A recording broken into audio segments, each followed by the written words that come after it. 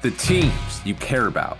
The Patriots are absolutely a contender. They're not just in the conversation, they're in the VIP section at the party right now. The stories that matter to you. Ryan Davis is the reigning Conference Player of the Year. Ben Shungu is the most important player to the Catamounts, bar none. This is your home for New England sports. Could you just please let the Justin Verlander conversation go? I don't want him with the Red Sox. This is the Brady Farkas Show on WDEV AM, FM, and WDEVradio.com. What's up, everybody? Welcome in. Brady Farkas Show right here on a Tuesday on WDEV AM and FM and WDEVradio.com. Full show today, all 90 minutes, right up until 7 o'clock, and lots to get to, including some UVM hoops talk. Catamounts win today, beating Evansville in day 2 of the Gulf Coast Showcase. Former coach Tom Brennan will stop by with us about 6:15 there. We'll hear from TB. I've got a new plan for the Red Sox in the offseason. I feel very good about this. I think this is a great, ingenious plan for your Red Sox. And Bob Socci, voice of the Patriots, is going to stop by at 5:45. And Matthew Judon attacking mac and cheese. We'll talk about that as well. But Bob Socci coming up in about 15 minutes. You can always get in. It's your show as much as it is mine. Napa Morrisville, Napa Waterbury text line 802-585-3026 is the phone number. Your locally owned Napa stores in Waterbury and Morrisville. 5, 4, 3, 2, 1. And here we go. The opening thoughts on the Brady Farkas Show were brought to you by Sticks and Stuff and by Swanton Lumber, Vermont's most complete locally owned home center with locations in Enosburg, Derby, Middlesex, St. Albans, and at Swanton Lumber. They're online at sticksandstuff.com. Something I've been thinking about with the Patriots for a while, and it's time to bring it up now. Now is the right time to bring this up. I think this Patriots team, 2021, has more team chemistry and is having more fun than any of the Tom Brady teams I covered. Now, I've only been here since 2016, so I'm not disparaging Brady's entire career. In fact, I want to make sure it's clear. I'm not insulting Tom Brady. But in the time that I've been here, there is just something about this team, something they have that those Brady teams I was around, and even last year with Cam, that those teams didn't have. I've been examining this all season. It's very apparent. This team likes each other, respects each other, and wants to play for each other, and it shows in a different way than any other Pats team I've been around. Look, winning helps. We all know that. If this team was 4-7, not 7-4, we might not be having this conversation. But we are. Winning helps, we know that. But this team just seems to have something different, something that good teams have. I've seen Nelson Aguilar and Kendrick Bourne talk up Mac Jones. I've seen Mac Jones talk about playing with a lot of love with this team. Matthew Judon has been great for team chemistry, in my opinion. Even Bill Belichick has talked about a special bond that this team has. It's clear to me that bond is special, and it's a bond I have not seen before. Again, no knock on Brady. I'm not trying to be hot take guy or clickbait guy or looking for attention guy. I'm trying to be smart, analytical guy here. The vibe around this team is just different. And it all kind of crystallized for me last night watching Monday Night Football. The intensity on Brady's face. The look on Brady's face. And it's the same look that we had for years here in Foxborough. When you play with Tom Brady, when you play on a Tom Brady-led team, there is one goal and one goal only. And that goal hangs over everything you do. Win the Super Bowl or it's a failure. He knows it, and so does everybody else in that locker room. So the teams that Brady is on, similar thing with LeBron, the teams that Brady is on, they are like machines. For the most part, those Patriots teams were really good on the field, but they didn't have a ton of personality. Gronk here, Kyle Van Noy there. There was some, there was not a lot. Those teams were like machines. They were somewhat boring, they were cold, and they were calculated. And by the way, it worked, and by the way, they won. But there's an intensity there that, while admirable, while admirable, was unwavering. You have one job to do, and any deviation from that task sets you back. Very workmanlike. With these Patriots, it's different. Of course, they want to win the Super Bowl too. I'm not saying they have lower expectations than those Brady teams.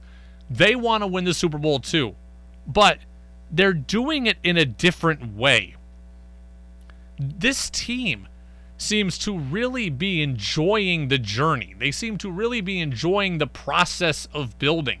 Brady teams, I don't think, enjoyed that. They know the journey is necessary.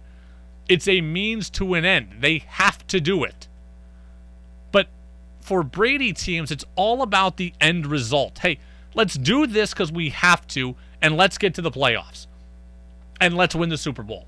And if we don't do it right, it's a failure.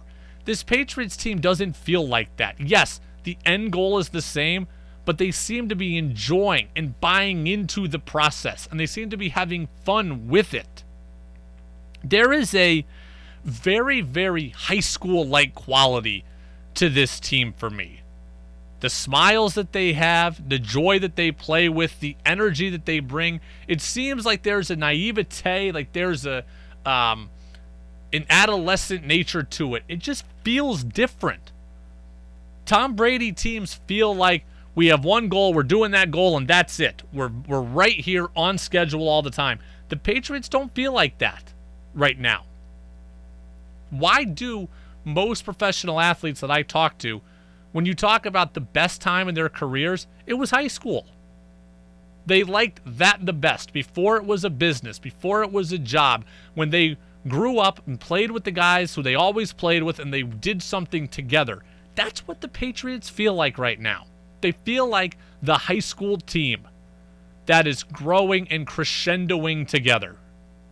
If you think I'm wrong, if you think I'm crazy, let me know. 802-585-3026. But these guys, they just seem to have a bond that those other teams didn't. Let's see, I got here in 2016. So 16, 17, 18, 19 with Brady. 4 years with Brady and 1 year with Cam. It just felt like, the Cam team had good chemistry. They weren't good enough. So the winning didn't meet the fun level. So that they're out. And the 4 Brady teams ahead of that, or that preceded Cam, cold, calculated, one goal, one mission, all the time. Intense, intense, intense. You are brought here to do a job, and that is all. Now, this team, build, grow, make mistakes, stub your toe, correct those mistakes, get better. That's what it feels like to me. And some of you may think I'm crazy, but I don't. And I noticed this for a bit. I probed it with Phil Perry of NBC Sports Boston on Friday. I said, Phil, am I crazy to think the Patriots are having more fun this year? I think it is fair, and I think it's the personality of some of the players that they've added, and I would point right to Matt Judon. Yeah. This is a guy who gets along with everybody in that locker room, who has brought a real energy and enthusiasm to that locker room from the day he got here. Energy, enthusiasm. We didn't always have that. It was accomplish the task. That's it. Accomplish the task. I'm picking up an extreme example here, but remember the movie Miracle? The way the Team USA hockey was portrayed, the way the Soviet Union was portrayed. Soviet Union didn't smile, get the job done, accomplish the task at hand. Even winning isn't that special. It's just about, can we win again? That was kind of the same attitude with the Tom Brady Patriots. This Patriots team, Team USA, we're not supposed to be here. We're not expected to do this, but we're growing on the fly. We're getting better, and it's fun. That enthusiasm, it goes away as the expectations get higher. Trust me, it does. As guys get older, as guys get mature, as guys get more money, they tend to become more guarded and more insulated. This team feels together. and it feels like a collaborative effort. It's going to go away at some point. Enjoy it while we've got it because it's different than what we've had. And it has been fun. I told you all along, lower expectations as a fan base at least, kind of welcome once in a while. Because when you watch the Brady Patriots, it was pretty simple. Again, we'll watch the games. If we lose, it's a failure. Even if we win, but we don't win perfectly, it's a failure. And get us to the playoffs. This team, I've been able to watch in a different way. I've been able to watch them. Sure, I get frustrated. Sure, I got mad when they were 1-3. But I was able to watch them grow and celebrate the little victories, and now the little victories are becoming big victories, and that's fun. That is fun to watch. Marvin Williamstown on the text line, Napa Morrisville, Napa Waterbury. Brady, I think I can see your point. I, too, was watching Monday Night Football last night, and Brady just looks like an assassin out there. It's a different vibe. Yeah, that's a good word, assassin. Right before halftime, the Bucs were up, I want to say 17-10 at the half, and Brady's looking at somebody, he just goes over, doesn't even smile, and just goes, good job, and goes to the huddle. Again, doesn't mean it can't work. It clearly works. For them. What works for this team this year? A little bit of fun, a little bit of style, a little bit of personality, collaborative effort, a boyish charm to them. This team is fun to watch. This team is really fun to watch. And they're 7-4. They're fun to watch play, and they're fun to watch interact, and they're fun to watch talk about each other, fun to listen to. I mean, look, last night on ESPN Radio, Kendrick Bourne was talking with Sarah Spain. That's right. He was talking with Sarah Spain, and here's what he had to say about Mac Jones. He's the head of our team, and he's doing a great job of holding it together and being poised, being relaxed in the toughest situations. So, and we haven't probably even seen our toughest situations. So, the potential of him in these situations he's been in just been dope to see at the age he's at. Yeah, it's just nice to hear the way they talk about each other and the way they rally around each other. Awesome stuff. This Patriots team I really, really like, and obviously I think you guys do too, given their record. But if you just look beyond their record, they just play for each other. Very, very, very high school, very, very collegiate. Something you don't always get in the pros, especially with teams that are expected to go in and do well. It's the Brady Farkas Show on WDEV, AM and FM, and WDEVradio.com. Speaking of the Patriots, the voice of the Patriots, Bob Socci, is going to join us next. Somebody we haven't spoken about in like 8 weeks. I got to ask Bob a question about this Patriot, who I think is making an impact. Bob Socci next on DEV. He's called the best of the Patriots past. They have completed the greatest comeback in Super Bowl history. But now, it's time for these Patriots to bring a bright future to Foxborough. To Myers on the crossing route, turns along the sideline, inside the pylon. Touchdown, Patriots. Tua takes the snap. He's looking over the middle, moves up. He's hit. The ball floats toward the corner of the end zone, picked off by J.C. Jackson. Here comes the rookie Matt Jones. Welcome to Foxborough. It's the voice of the Patriots, Bob Socci, on the Brady Farkas Show on WDEV AM, FM, and WDEVradio.com. Welcome back in, Brady Farkas Show right here on a Tuesday, WDEV. Every single Tuesday, 5:45, right at this time, we talk with the voice of the Patriots, Bob Socci, and you can listen to Bob and Scott Zolak on the call of this upcoming Sunday's game, Patriots and Titans, a huge game when we talk about the AFC playoff picture coming into a more clearer focus. The coverage will begin at 10 a.m. The kickoff will be at 1. Bob Socci is with us now. Bob, we are on the eves of Thanksgiving. I hope that you are well. I'm doing well, Brady. Wishing you and your audience and your families a very happy Thanksgiving. It is certainly the time of year when Bill Belichick likes to say that football season begins, and the best part about it is we kick off with that Thanksgiving feast. And certainly the Patriots are in a good spot to give thanks after 2 wins in 5 days, on Sunday and Thursday against the Browns and the Falcons. And then, of course, watching what unfolded over the weekend with the rest of the AFC. Yeah, a lot of things turned up Patriots this past weekend. Pats are now, it's remarkable, Bob, they're in first place in the AFC East. They control their own destiny at this point in the division, and they're only 1 game out right now from the best record in the conference. And given all the scuttlebutt and all the conversation and all the roster turnover, I'm just amazed that we're here. I thought the team could be good, but I'm amazed that we're in this position this late in the season. Well, in one sense, I can understand that, but on the other hand, I look around the rest of the AFC. Look at the Kansas City Chiefs, where they've gone during the course of the last few weeks. At the same time, the Patriots have ascended. And then you look at the Buffalo Bills, how they have descended during that same stretch. You look at the Tennessee Titans, 7-0 versus teams that were in the playoffs a year ago, and they have lost to the Jets and most recently the Texans. It's the topsy-turvy nature of the AFC. So I can completely understand what you're saying with regards to the Patriots, the way this season began. But considering the way it's gone for everybody else in the conference, at least, it seems like it's only apropos. Bob, I'm going to talk about that later, but I might as well bring you in on this conversation too. People point out the lack of a dominant team in the AFC and look at it as a problem. Isn't this what the NFL has been going for forever? The NFL, we talk about, you're designed to be 500. The schedules are different, and the NFL wants this, don't they? 12 of 16 teams in the AFC are in the hunt. The number one seed is certainly up for grabs. Every division except one right now is separated by a game or less at this point. The Patriots broke the system forever. Isn't this what the NFL wants? Well, that's an important point, because the Patriots did defy the scheduling formula for the NFL. They defied the salary cap ramifications for teams. They defied the free agency introduction and period in the NFL by becoming this 2-decade-long dynasty through all of that. But the one word through the years, going back to Pete Rozell's commissioner tenure, parity.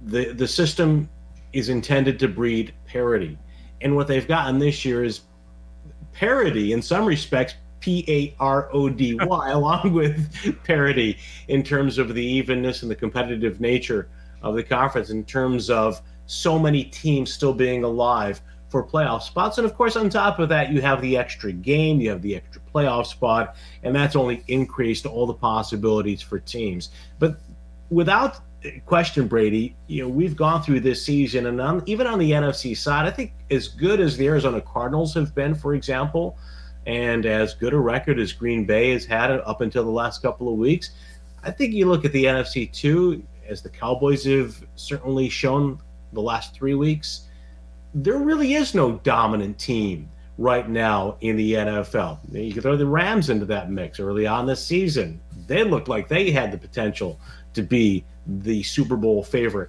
out of the NFC. So while the AFC is more balanced in terms of all these teams in this logjam being bunched around the 500 mark, even in the NFC, what we have seen is a lot of those teams that had raced out of the blocks have come back to the pack now, and we're seeing parity in the most appealing way possible is envisioned by the NFL, Pete Rozelle and the NFL owners when they really settled on the concept that they wanted to produce a league that made it difficult to be dominant. And as you said, the Patriots defied everything about the landscape of the NFL for so long.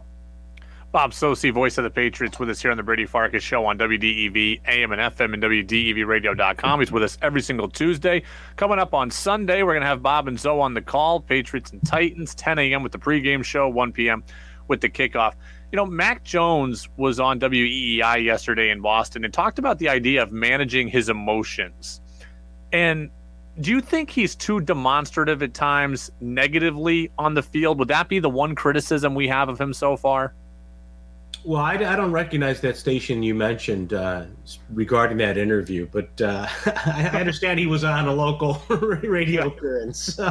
But as I try to hide my emotions at the moment, yes. In all seriousness, like I think that it's funny because who was the quarterback here for 2 decades? He was extremely demonstrative on the field and on the sidelines. And yeah, true. I think the biggest thing about Tom Brady is that when it came time to return to the field, he was able to channel those emotions and control them and channel them in the right direction. And as long as they're not counterproductive for Mac Jones, I don't have an issue with it. And as long as teammates don't have a problem with it on the field, then I certainly think that it's a real non-factor for him. But if he takes one bad play into the next play, and thus far he hasn't, or if there becomes a problem in the huddle or problem in the locker room as the result of it, then it's something that I think there ought to be concerned about. But at this point, I think, the one good thing about Mac that I really appreciate is that he is open to a certain extent. I think he's become more guarded,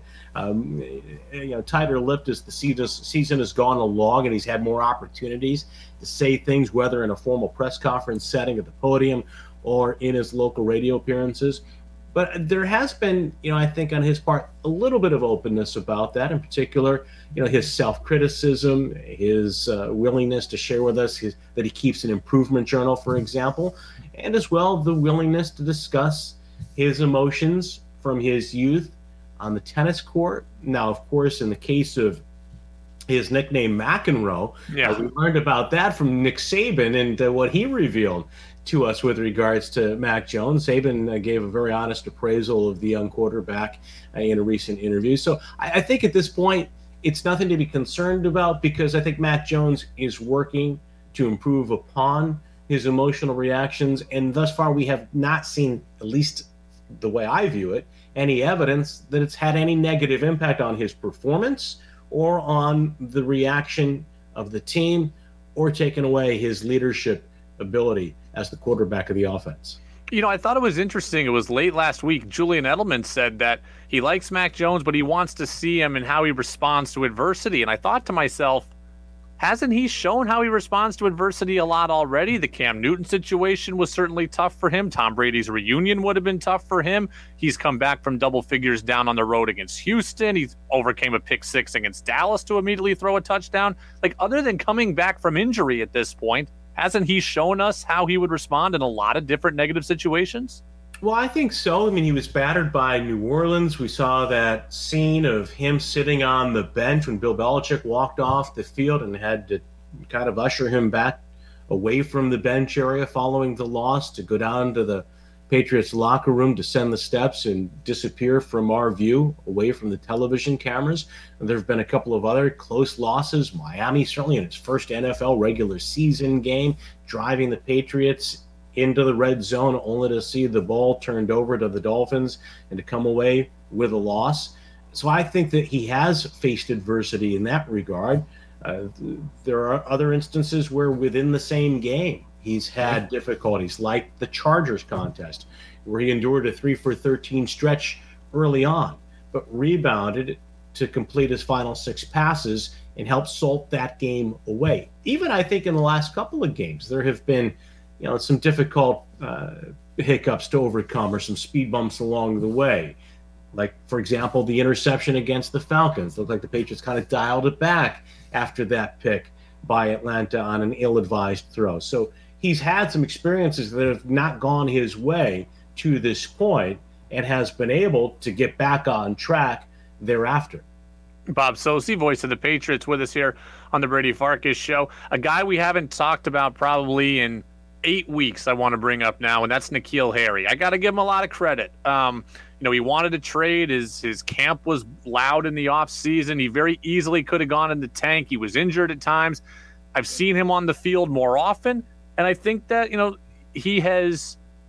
I think he's been a contributor to this team. Blocking in the run game, Mac has looked his way a couple of times in the past game. So he doesn't have big numbers, but I think N'Keal Harry's psyche and growth should be noted at least. I would agree, Brady. In fact, I tweeted out something very similar last week before the Falcons game. I was a critic of his in the offseason. Certainly, I didn't think that his agent handled the situation well with the statement that he released on social media.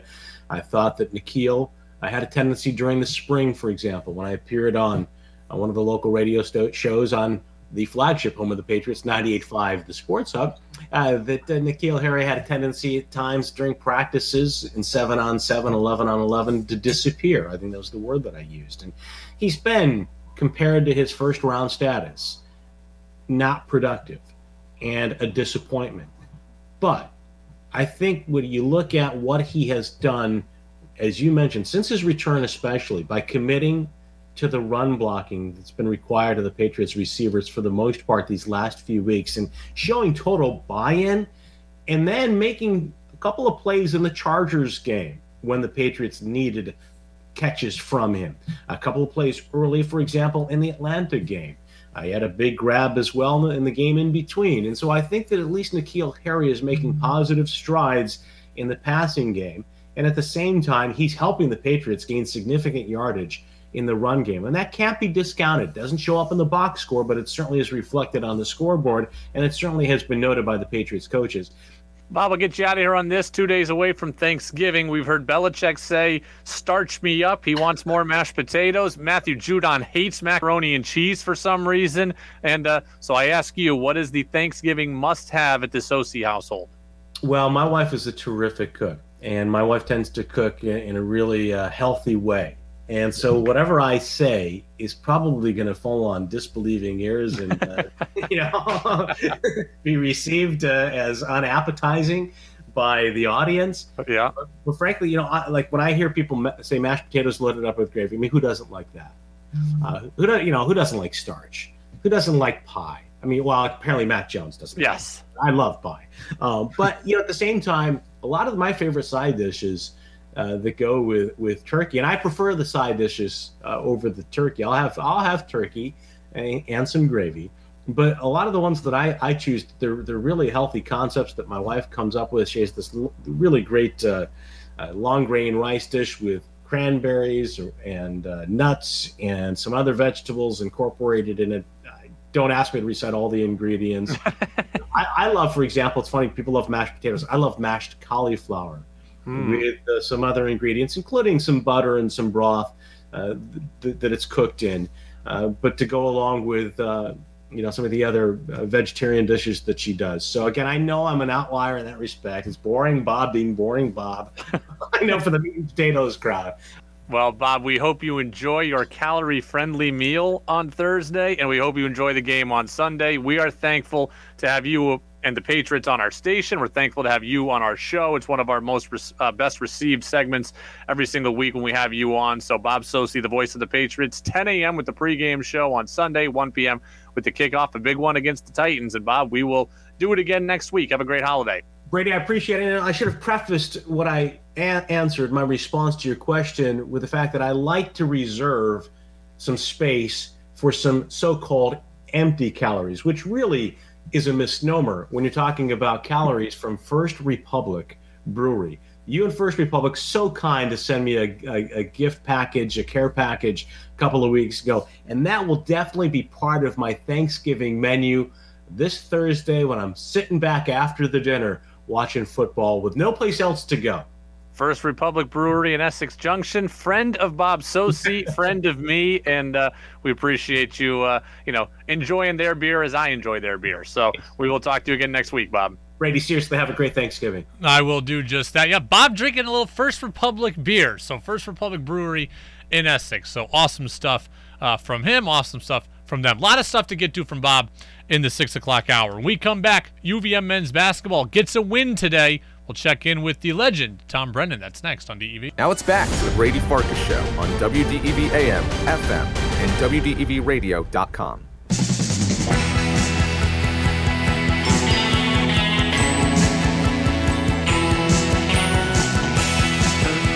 Welcome back in, Brady Farkas Show, right here on WDEV AM and FM and WDEVradio.com.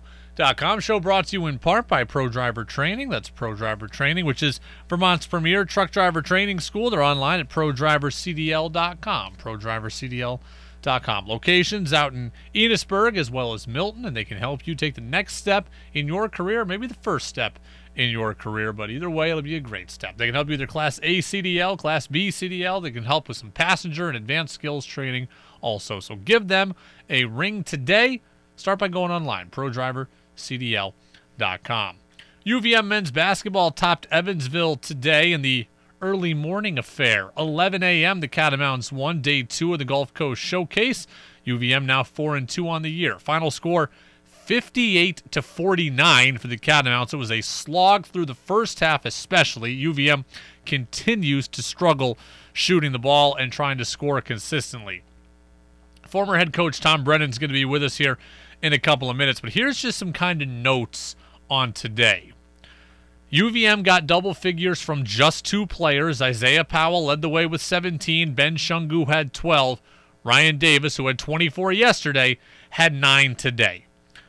If this team wants to be great, and I mean truly great in terms of accomplishing everything they want to accomplish, regular season title in the America East, tournament title in the America East, and a seed high enough in the NCAA tournament to actually pull an upset, if they want to accomplish that level of stuff, they're going to need to get consistently big nights from Shungu and Davis, and right now, UVM is not getting those consistently big nights.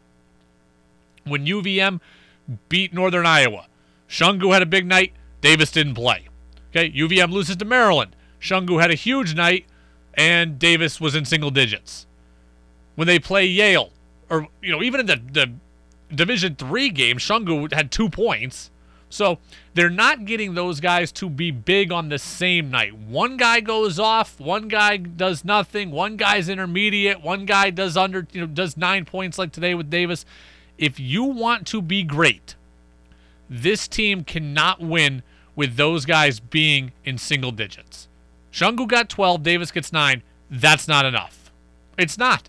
Not if you want to accomplish everything you want to accomplish.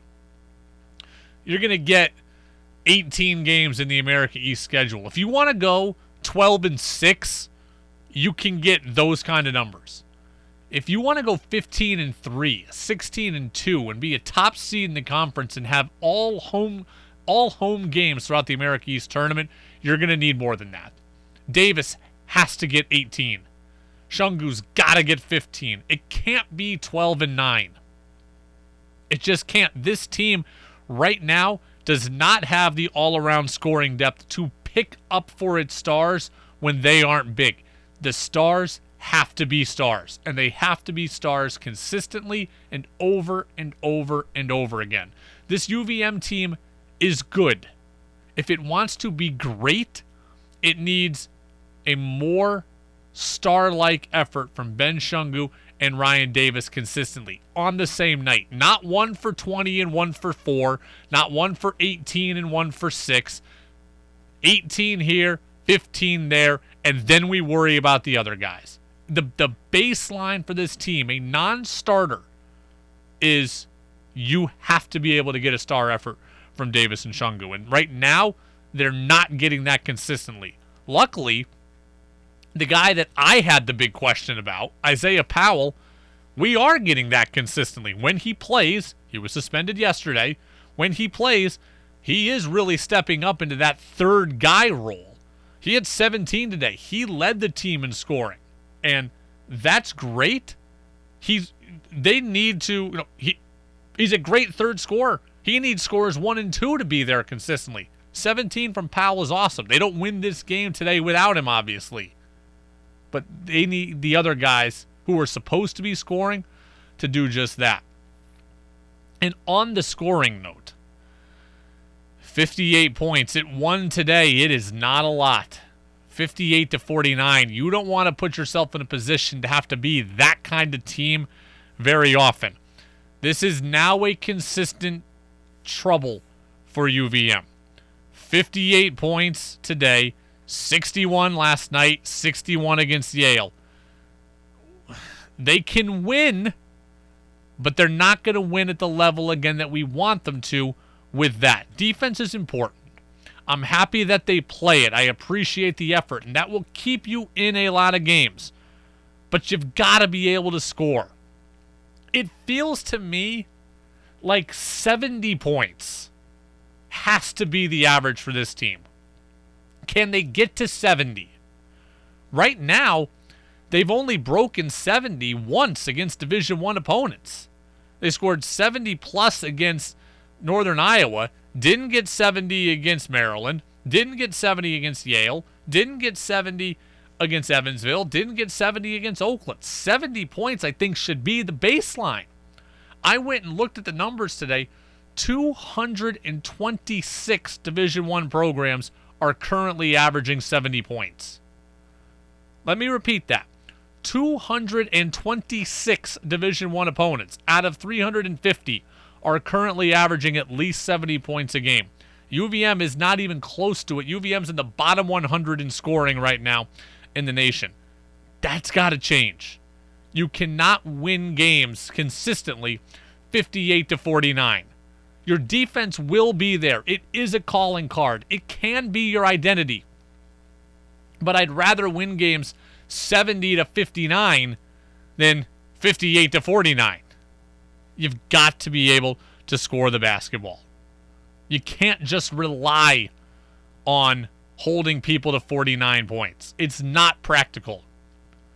60 points, sure. 59 points, possibly. I guess 59 points, possibly. 60 points, possibly. But you've got to be able, I think, to get to 70. That's the number. 4 for 19 from three-point land today. That's got to improve. Team is, right now one of the worst teams in the nation at shooting from beyond the arc. They've got to figure out a way to get more consistent offensively.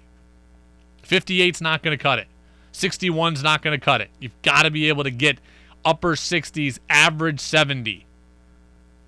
And if Shungu and Davis can start going off at the same time, like I said, then that will go a long way towards helping you get to 70, because right now they're being held down by the fact that they can't get their top scorers going at the exact same time. It's the Brady Farkas Show right here on WDEV, AM and FM, and WDEVradio.com. I spoke earlier today with former Catamount Hoops coach Tom Brennan. It was a 10-minute conversation. I'm going to play you the best 5 minutes right now. The full interview, as always, is on our podcast channel. Just search for the Brady Farkas Show, Apple Podcasts, and Spotify. I started out with TB. I said, Coach, I want them to score 70. What's the number you think that they should get to? You mean you wishing and hoping, or telling the truth? I would say, what are you looking for? 70. Certainly 70 is fair. And the way I say that, or the reason I say it, is because we can say what we want. We struggle on offense, or we are so far, but we can guard. We can really stop people. But it's going to get to a point where we're going to have to make some shots. And, as I was listening to that game break today, I heard Becker say in a pregame talk that, it gets like somebody misses, then somebody else misses, and next thing you know, you're 4 for 19. Well, of course, today they started out 0 for 8 or 9, whatever, and then they finally made one. Then they made another one. Then they ended up making 3 or 4 in the second half. So I just feel like, and again, you're on a road. I know you're going to say, I don't want to hear all these excuses, but you're on the road. It's 11 o'clock in the morning. You got a little disarray in your group, just a little, and you're hoping to rectify that. And so it's a tough time, but I'm with you, man. And I know, I've watched enough practice to know that Sullivan can shoot the ball and Cam can shoot the ball, and and Benny is getting better at it too. So, but I'd say if we get 70 every night, we're going to win a lot of games. Today, UVM gets 12 points from Benny and 9 from Davis. How important is it to get star efforts from your stars nightly? This team doesn't appear to have 8 guys that are going to score 8 points a game. They're going to need those 2 to score a lot, and right now they're not doing it consistently. Right, you're right. And again, we're 6 games in, okay? So we're not going to draw a lot of conclusions right now. And I think, interestingly enough, I was talking about this. I was talking to Sorrentine about this yesterday, and they are, Davis and Benny are they're Coppenrath and Sorrentine 2.0, or right? But the difference is, when Sorrentine came in, he was a star. He was like a star recruit. We were really kind of lucky to get him, and we didn't. And of course, we didn't have any idea how good Coppenrath was until we found out he was way better than we thought. So those guys were right from the jump. Coppenrath was good as a freshman. So was TJ, and they just rolled in. Now Benny and Davis, that's an entirely different story. They have grown into who they are. They really have. And in Benny's case, most particularly, he's not prone to want to go get his own. It's just not how he's wired. But you're right. Now that is the space that he has been thrust into. He's got to score. He's got to take over, and he's got to get after it, and he's got to go. And then of course he's got to make sure that our boy Davis gets the ball in positions where he can score it as well. But somebody, I'm not overly concerned. I think that guys will kind of come through. Powell's going to be good. We talked about him. He's going to be good. He needs to, God. And again, the one thing is, if you want to go negative, and I don't like to do that, but this is legit, and that cost us a game. I'm going to say it. That him not being there yesterday cost us a game. I think we'd have beaten that team with him. So hopefully, lesson learned, and we go from there. But and today we kind of understood that he was pretty important too. Well, I was going to ask you about that. 4 players suspended for yesterday's game, a 2-point loss against Oakland. What goes into the decision to suspend a kid for a coach? I got to assume that this wasn't the first offense, right? Like, if you're going to suspend a kid, I got to assume that something has happened before, right? Maybe. It depends on the crime, of course. And this one was, I don't think this was a mortal sin. It's not my late to a team function. It was what it was said. There you go. All right, and stupid. And they got 10 of them live together, for God's sakes. How could it happen, right? But anyway, it did happen, and this is another point, Braid. If you don't have a real strong group here, if you got a group of individuals that really don't care about each other and everybody else, something like this could really affect you. But I think in this case, it's like, oh my God, how stupid. How can you be so stupid? And then you kind of move on. And I think one of the things that I learned as a coach, and I really believe this with my heart and soul, is that taking games away from people should be the absolute last resort, because they only get to play a limited number, and so that has to be considered. And I once suspended a kid for 5 games, and I look back on it, and everybody said, it was great, and and then I had another coach call me up and say, "You are crazy. What? Why are you're going to hurt your team? You're going to hurt him. You're going to, I said, "Hey, what he did, we got to suspend him." But I think you have to do crime and punishment. That has to be involved in it, and I think it was kind of appropriate here. All right, there was the best 5 minutes with former UVM Hoops coach Tom Brennan. So TB saying he agrees with me, 70 points. That should be the number. That should be the goal. And it shouldn't be that hard to obtain.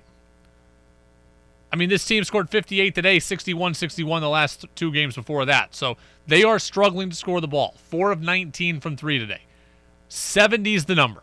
Shouldn't be that hard, especially as we get towards conference play. But Oakland and Evansville, they're on your level. Yale is on your level. You should have been able to score 70 against those teams. I get not getting 70 against Maryland. If they don't get 70 against Providence, I understand it. But against other mid and low majors, you should be able to put up at least 70 points. This team has to figure out how to score the basketball. Also, interesting perspective there from TB on the suspension of 4 players yesterday. They were back today. Powell was huge.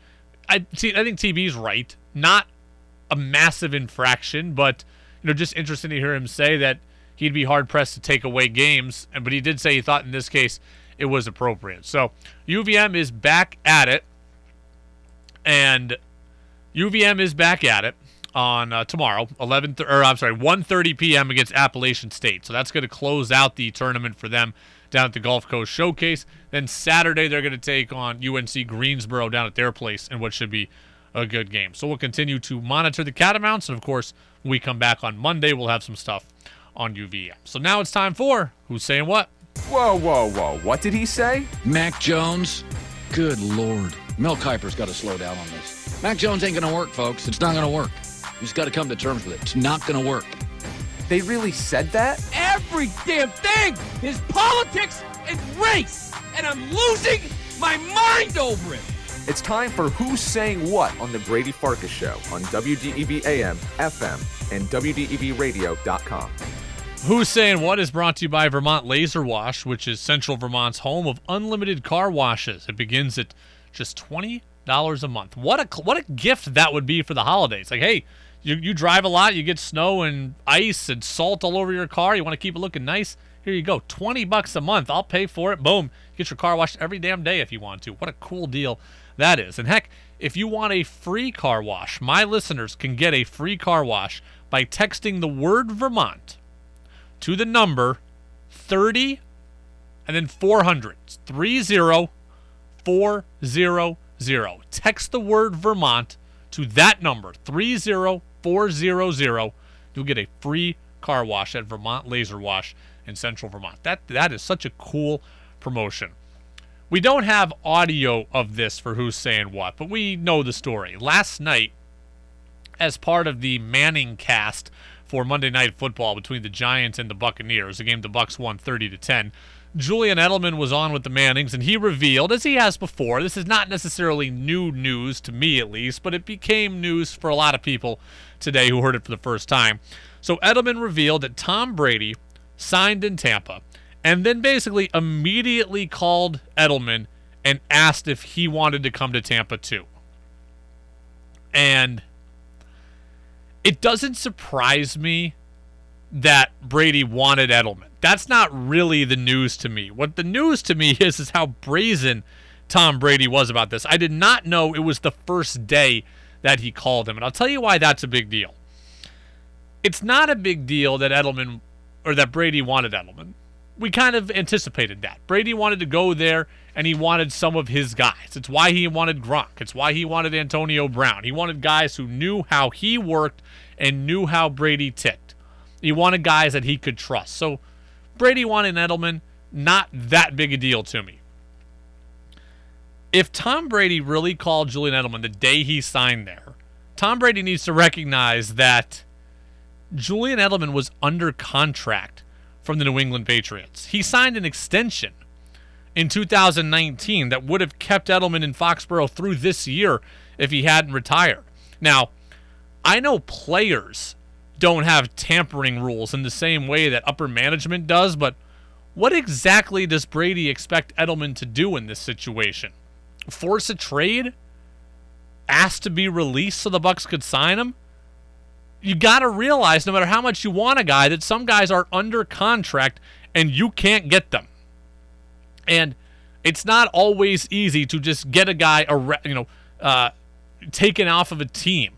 So Brady wanted veterans. He wanted guys who knew him, who could help him win. That's understandable and respectable. Julian Edelman shouldn't have been in that conversation, considering Edelman was on the Patriots roster actively. He was not a free agent. I don't know exactly what Brady's doing there. Sometimes you can't get everything that you want. Now, to Edelman's credit, he said absolutely not in terms of wanting to go to Tampa. And I don't know if that's because loyalty to the organization, just likes living there. Don't know if it's because he was under contract. I don't know what the reason was. Wanted to stay for the fans, but good for Edelman that he stayed. Text on the Napa Morrisville, Napa Waterbury text line. Lou in Middlesex. Brady, do you think if Edelman had broken his contract and tried to get to Tampa, it would have impacted his legacy in Foxborough? 100%. 100%. Now, looking back, if things were going to go exactly the way that they went, where Edelman gets hurt and he's not really a part of the team for the whole back half of the year and the Patriots weren't very good anyways, like maybe revisionist history, like if you knew what was going to happen, you might have been able to reconcile that and ultimately forgive Edelman eventually. But in the moment, oh, God, we would have been talking about that for weeks. If Julian Edelman left the Patriots to go team up with Tampa and, had to cry his way out of his contract in order to do it, 100% we would have been talking about that forever. Think about last year in March when Brady signed, how little sports was going on. Everything had just been canceled, and we were starting to realize that everything else was going to be canceled. There would have been no sports to talk about. This would have been front page news all over the country for weeks because it would have been the only thing left. It would have been the only thing to talk about. So good for Edelman that he didn't do this. It would have impacted his legacy. We probably would have forgiven him if everything turned out the same way. But if he went to New England and became a Super Bowl hero, then I think, it would have been, it's different than Gronk. Gronk went to Tampa, and I don't think it was that big a deal. He would already been gone from the Patriots, and we didn't know if he could play. Edelman we thought could play. Bob in Moncton on the text line says, if Edelman went to Tampa, let's see, the text got cut off there. Text line is doing some weird things here occasionally. So, Bob, I will read your text, I promise you. But right now, the text line is just being a little bit wonky. So I'll give it one more shot here to load it. Nope, not seeing it right now. We will, but not getting it yet. So if Edelman went to Tampa, something. I don't know what. But Gronk goes to Tampa. I didn't think it was a huge deal. Okay? He had already been retired. And we had already kind of gotten past Gronk. We weren't sure if he could play. And the Patriots got a draft pick for Gronk, so okay, whatever. And they got some salary relief, which ultimately led to what they could do this season, or at least helping this offseason. If Edelman went, when we thought Edelman could play and he was under active contract, he'd been actually playing, that would have been a huge deal. Would have been a huge deal. And we would not have stopped talking about it. So I'm going to try to fix the text line, try to get Bob back here, and try to get Bob's text back in. So we'll see if we can do that. But when we come back, a lot of talk about the Red Sox in the free agent market. I've got what I think is a genius plan for the Red Sox this offseason. Something that Chaim Bloom needs to be considering. Now it's back to the Brady Farkas Show on WDEV AM, FM, and WDEVradio.com.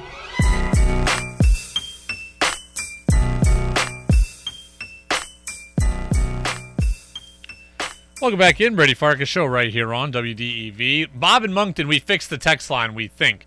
He says, if Edelman goes to Tampa, has 2 huge Super Bowl games, he's definitely a Hall of Famer. Well, yeah, of course, but he didn't go to Tampa, and we're glad he didn't, and he made the right decision not to go, and he had a contract, and he had a legacy here in Foxborough, and it was good that he didn't break either one of them, because, yeah, I would have looked at him differently, especially in the moment.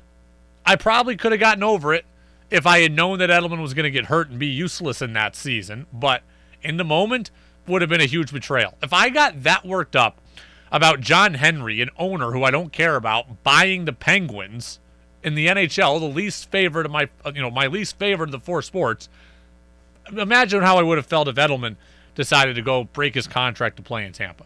It would have been bad, and I think a lot of you would have felt that way also. Excuse me. Sorry about that, everybody. All right, Chaim Bloom, Red Sox chief baseball officer, he held court yesterday a little bit and talked about where the Red Sox are at right now in the offseason. We don't have anything teed up that I would say is close, but we're very active in conversations with a few different guys. I think by the time the offseason is over, we will have added pitching of various sorts, including starting pitching. I think that's something that's a clear goal of ours. So Bloom says the Red Sox will be active, and they should be. They don't need 15 starting pitchers, but they do have, while they have upside in their rotation, they do have questions in their rotation. Injury, age, inexperience, okay? Chris Sale's arm, that's a question. Tanner Houck, innings, workload, age, inexperience, that's a question. Garrett Whitlock, same thing. Connor Siebold, same thing. Guys they would use, guys they may use, there are questions there.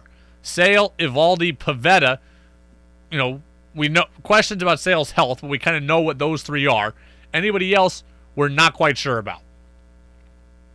Sale, Evaldi, Pivetta, we got. Garrett Richards is gone. Martin Perez is gone. Erod is gone. So there are holes to fill there. You don't need 100 guys, but you need somebody. Doesn't look so. They didn't get Erod. They didn't get Syndergaard. They didn't get Verlander. It doesn't look like they're going to get Steven Matz. So as of now, the Red Sox are not working right now in the free agent sector. I've got an idea for them. I've got an idea for the Red Sox. In addition to looking at the free agent market, they should be looking at making a trade where they can acquire a good, young, controllable player while also taking on a contract from a team that is looking to shed salary. Basically, can you buy a good young player? We saw the Red Sox do this last year.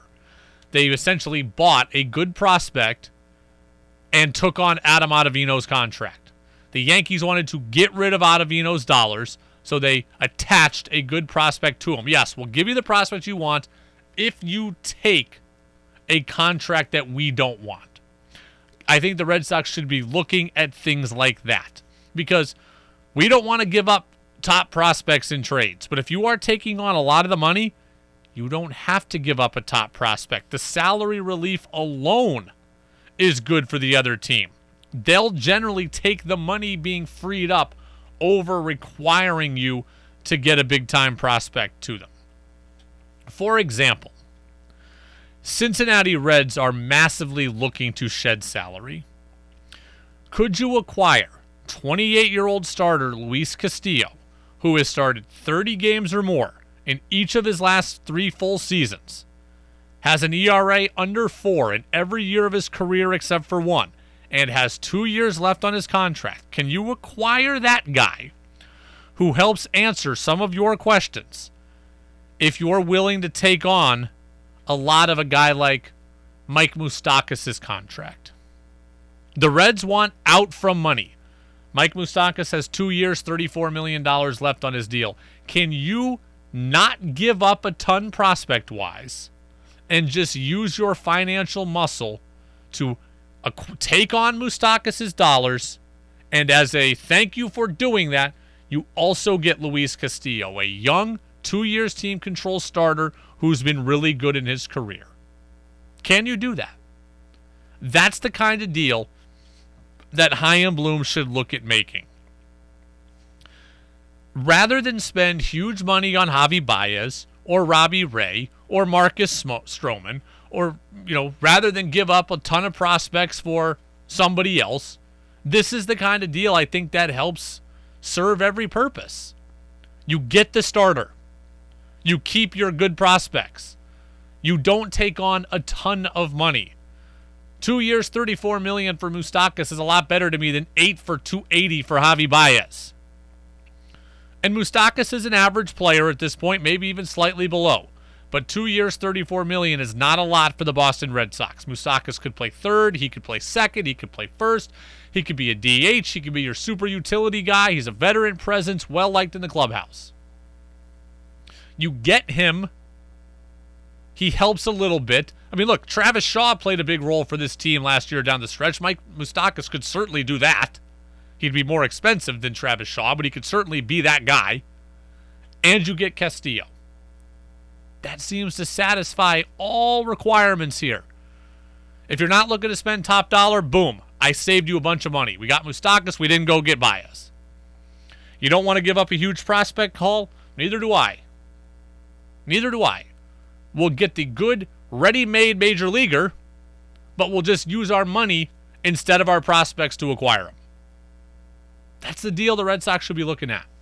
And if you don't like the Castillo-Moustakas combo, go find the other teams that are looking to shed salary. Maybe it's the A's. Do they have a bad contract? Will you take Elvis Andrus from them just to save them money in addition to getting a good player? Do the Twins want to shed salary? Can you go get somebody from them?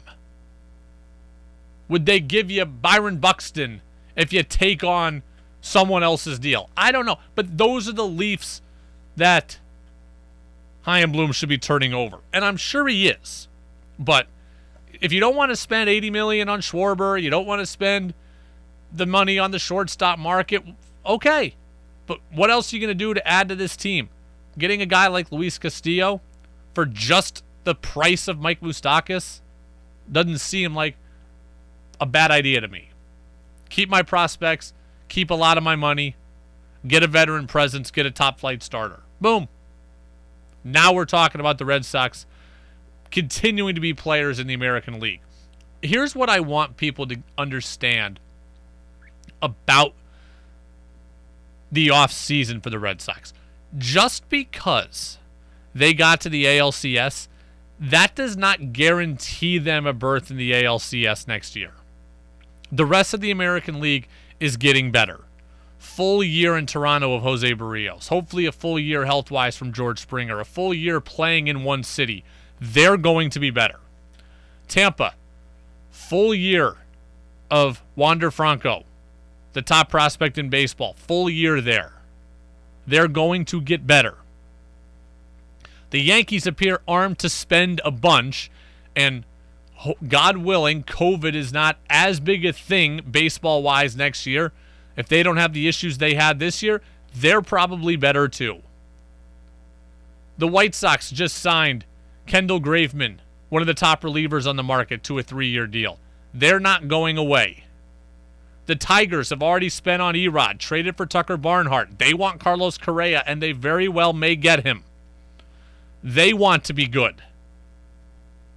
It is not just a foregone conclusion that the Red Sox are penciled in next year to the American League Championship Series or beyond.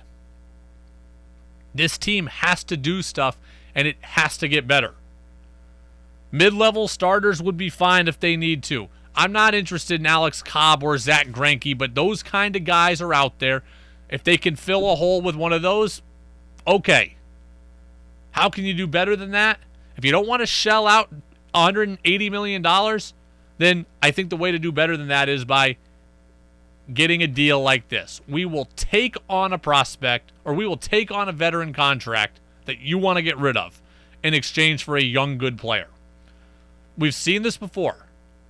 Again, Chaim Bloom did it last year with Adam Ottavino. The Mariners got Jared Kelenic, a better prospect, because they took on part of Jay Bruce's salary. Heck, the Dodgers got Mookie Betts because they took a lot of David Price's salary. And they didn't have to give up the top prospects in their organization. The Red Sox liked the players they got, but they really liked getting rid of the money attached to David Price. This is the kind of deal that Chaim Bloom should be looking at, and this is the kind of deal that Chaim Bloom should seriously consider making. We're going to have Tom Caron, Red Sox insider at NESN. He's going to be with us tomorrow. I believe he's going to be on live at 5:45 tomorrow. So we'll ask him questions like this about the creative nature of deals that Chaim Bloom can do. And we mentioned, the Dodgers-Red Sox deal last year with David Price. Well, Andrew Friedman is the guy who did that deal, and he was Chaim Bloom's mentor in Tampa. So he's seen it done before. He's done it himself. I'd be interested in doing it again. It's the Brady Farkas Show on WDEV, AM and FM, and WDEVradio.com. I mean, the White Sox I just said they signed Kendall Graveman. They really want to get rid of Craig Kimbrell, who was a bust for them. Could you reacquire Kimbrell and get a good young player from the White Sox? Just if you're willing to take, I think, $16 million on Kimbrell's deal. Hey, we'll take it. We'll take all $16 million. We'll put him in our bullpen. Give us a good young player, too, and we don't have to give up that much because we took all the money. Those are deals that I think Chaim Bloom should be looking at. You have the financial ability to do things that other teams can't do. Other teams want to shed it. You can absorb it. And I think the Sox should be looking at that. Rick in St. Johnsbury, Napa Morrisville, Napa Waterbury, text line 802-585-3026. He says, Brady, interesting idea, but I'm more interested in knowing if you thought Eduardo Rodriguez's comments were interesting yesterday. Yeah, that was weird, wasn't it? Erod got introduced as a member of the Tigers. We have that written down here somewhere. He says, oh, yeah, I didn't talk to the Red Sox about how many years and all that. I know they wanted me back, but it's time for me to move and start the new part of my life. Those are weird comments. Because we had heard that there was a multi-year offer on the table from the Red Sox, but either that wasn't true or it never got to Eduardo Rodriguez himself. So I don't get that. That's an oddity. And two, he seemed ready to move on. Now the question is why? Was it simply the money? Is it the connections he has in the Tigers organization, of which there are a lot, apparently? Is it he grew tired of Boston? Does the AL Central seem easier to pitch in? Is it he wants to be a mentor and he can do that in Detroit? He wants to be an ace and he can be that in Detroit? I don't know. But his comments yesterday were certainly eyebrow-raising from where I'm sitting. So, interesting stuff there. But, okay, Tom Caron's going to be on tomorrow. We'll ask him more about the Red Sox offseason. Now, though, it's time for Crazy Twitter Takes. Crazy Twitter Takes. The internet, it's a really weird place. Where'd you hear that? The internet. And you believed it? Yeah. They can't put anything on the internet that isn't true. Where'd you hear that? The internet. It's time for Crazy Twitter Takes on the Brady Farkas Show right here on WDEV AM, FM, and WDEVradio.com. Doesn't anyone notice this? I feel like I'm taking crazy pills! All right, crazy Twitter takes today on this Tuesday comes from Mel Kiper Jr., who was talking about the MVP race in the NFL. I'll make the case for a quarterback that not many balls hit the ground with, that he's been at 82.6 and 84.6 completion percentage the last 2 games. He has thrown 7 touchdowns and 2 picks over the last 5 games, led his team to 5 straight wins. They have a great opportunity to go 11-6, 12-5, and maybe win a division that I think you, Dari, correctly predicted back in August they could. And I'm going to go Mac Jones. Where would the New England Patriots be without Mac Jones? All right, Mel Kiper says that Mac Jones could be and might be the NFL MVP. Yes, this is a crazy Twitter take. This is one that I'm just going to laugh off and not get a lot of airtime to, because I think Mac Jones has been great. I think it's awesome how well the team is playing and overachieving and outkicking its expectations. But Mac Jones is not the MVP, okay? The MVP is a stats-driven award. It's not a good player award. It's not a he's driving the bus really well award. It's a flashy, big play, big numbers award, and Mac Jones doesn't have that stuff. That's not on his resume. Mac Jones is currently tied for 15th in the NFL in touchdown passes. He's on pace for fewer than 30, which is fewer than 2 a game. I mean, MVPs in 16-game seasons threw 40, 45, 50 touchdown passes. Mac Jones is going to throw, at this point, under 30. He's also in the top half, negatively, of the league in interceptions thrown. 14 touchdown passes, I believe 8 interceptions. Those are not gaudy numbers that win you the MVP. He's also outside the top 10 in total passing yards. And I got to imagine as the weather gets worse and the opponents get better, Mac Jones is not going to have a ton of huge passing yard games. I don't see the 380 coming from him at any time soon. Bad weather, cold weather, later in the season, better opponents. They're going to lean on the defense. They're going to lean on the run game, and Mac will still be involved. I think Mac Jones, again, has been an active participant in this Patriots season. I do not think he is solely just a passenger who gets his hand held by everybody. But he's not the MVP. He's good. He's good.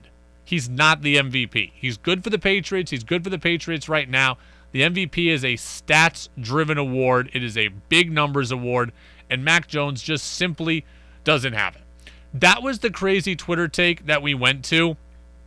There was one that was right up for conversation. Did you all hear this one? Matthew Judon of the Patriots, great, defensive player for the Pats who's got more than 10 sacks this year. Did you hear what he said today? I'm going to tell you, we got to get macaroni and cheese out the table. All right, guys. It's just cheese and noodles. All right, I'm getting on my soap opera. It's just cheese and noodles, and it's not that good. Get macaroni and cheese off the table, and it'd be a much better Thanksgiving for everybody in the house. First off, I didn't know anybody had mac and cheese at Thanksgiving. That sounds amazing. Second off, he says that mac and cheese is terrible. I disagree. Mac and cheese is awesome. Doesn't matter if it's soupy mac and cheese, if it's crumbly mac and cheese, if it's, crusty mac and cheese. Doesn't matter to me. Mac and cheese is good, and Matthew Judon is wrong. Matthew Judon is wrong. Mac and cheese is good. I don't know why he decided to attack mac and cheese today, but that there is the most egregious thing that Matthew Judon has done since coming to Foxborough. Been great on the field. He's going to have to continue to be great on the field if he wants to avoid everyone's wrath about mac and cheese. Kraft mac and cheese out of the box that you boil up, that's great. High quality mac and cheese, doesn't matter. It's all good to me. It could be $1 for a box. It could be $25 you get at a restaurant. Mac and cheese, excellent. It's the Brady Farkas Show on WDEV, AM and FM, and WDEVradio.com. Everybody says what a negative it is that the AFC doesn't have a great team. Well, guess what? This is what the NFL has wanted for years. I'll tell you why next on DEV. Now it's back to the Brady Farkas Show on WDEV AM, FM, and WDEVradio.com. Welcome back in. Brady Farkas Show right here on WDEV AM and FM and WDEVradio.com. Steve in Fayston says, I wonder if Edelman is watching this year wishing he didn't retire. That's actually a good question. We're going to get into that tomorrow because there has been some talk about whether or not Edelman could and would want to come back, and I got some audio on that. We will do that tomorrow. So that's a good question there by Steve. He also says maybe Matthew Judon is just having some fun with Mac Jones by saying he doesn't like mac and cheese. No, this was real. He was talking food. He made quips about how, people have to go to the bathroom too much when they have mac and cheese. He went deep into it. So this was not a Mac Jones thing. This was I genuinely dislike the dish thing. So, but we will get to the Edelman question tomorrow. Lastly here from me, the AFC situation should not be looked at as a bad thing. I keep seeing people saying the AFC is so jumbled, there's no dominant team, and just teams aren't that good. The NFL, I want you to know, is getting exactly what it wants. The NFL wants this. The NFL has been trying to get this for years. Here we are going into week 12. 12 teams are 500 or better in the AFC. 12 of 16 are in reasonable playoff conversation. That's 75% of your conference. Here we are almost to December, and 75% of the conference is in the playoff conversation and not talking about just tanking for the draft. That's what the league wants. Ding, ding, ding. We've said forever the league is designed for teams to be near the middle. It's designed to be 500. Free agency, salary cap, draft picks going in reverse order. It's all designed to have exactly what's happening now, where everybody pushes towards the middle.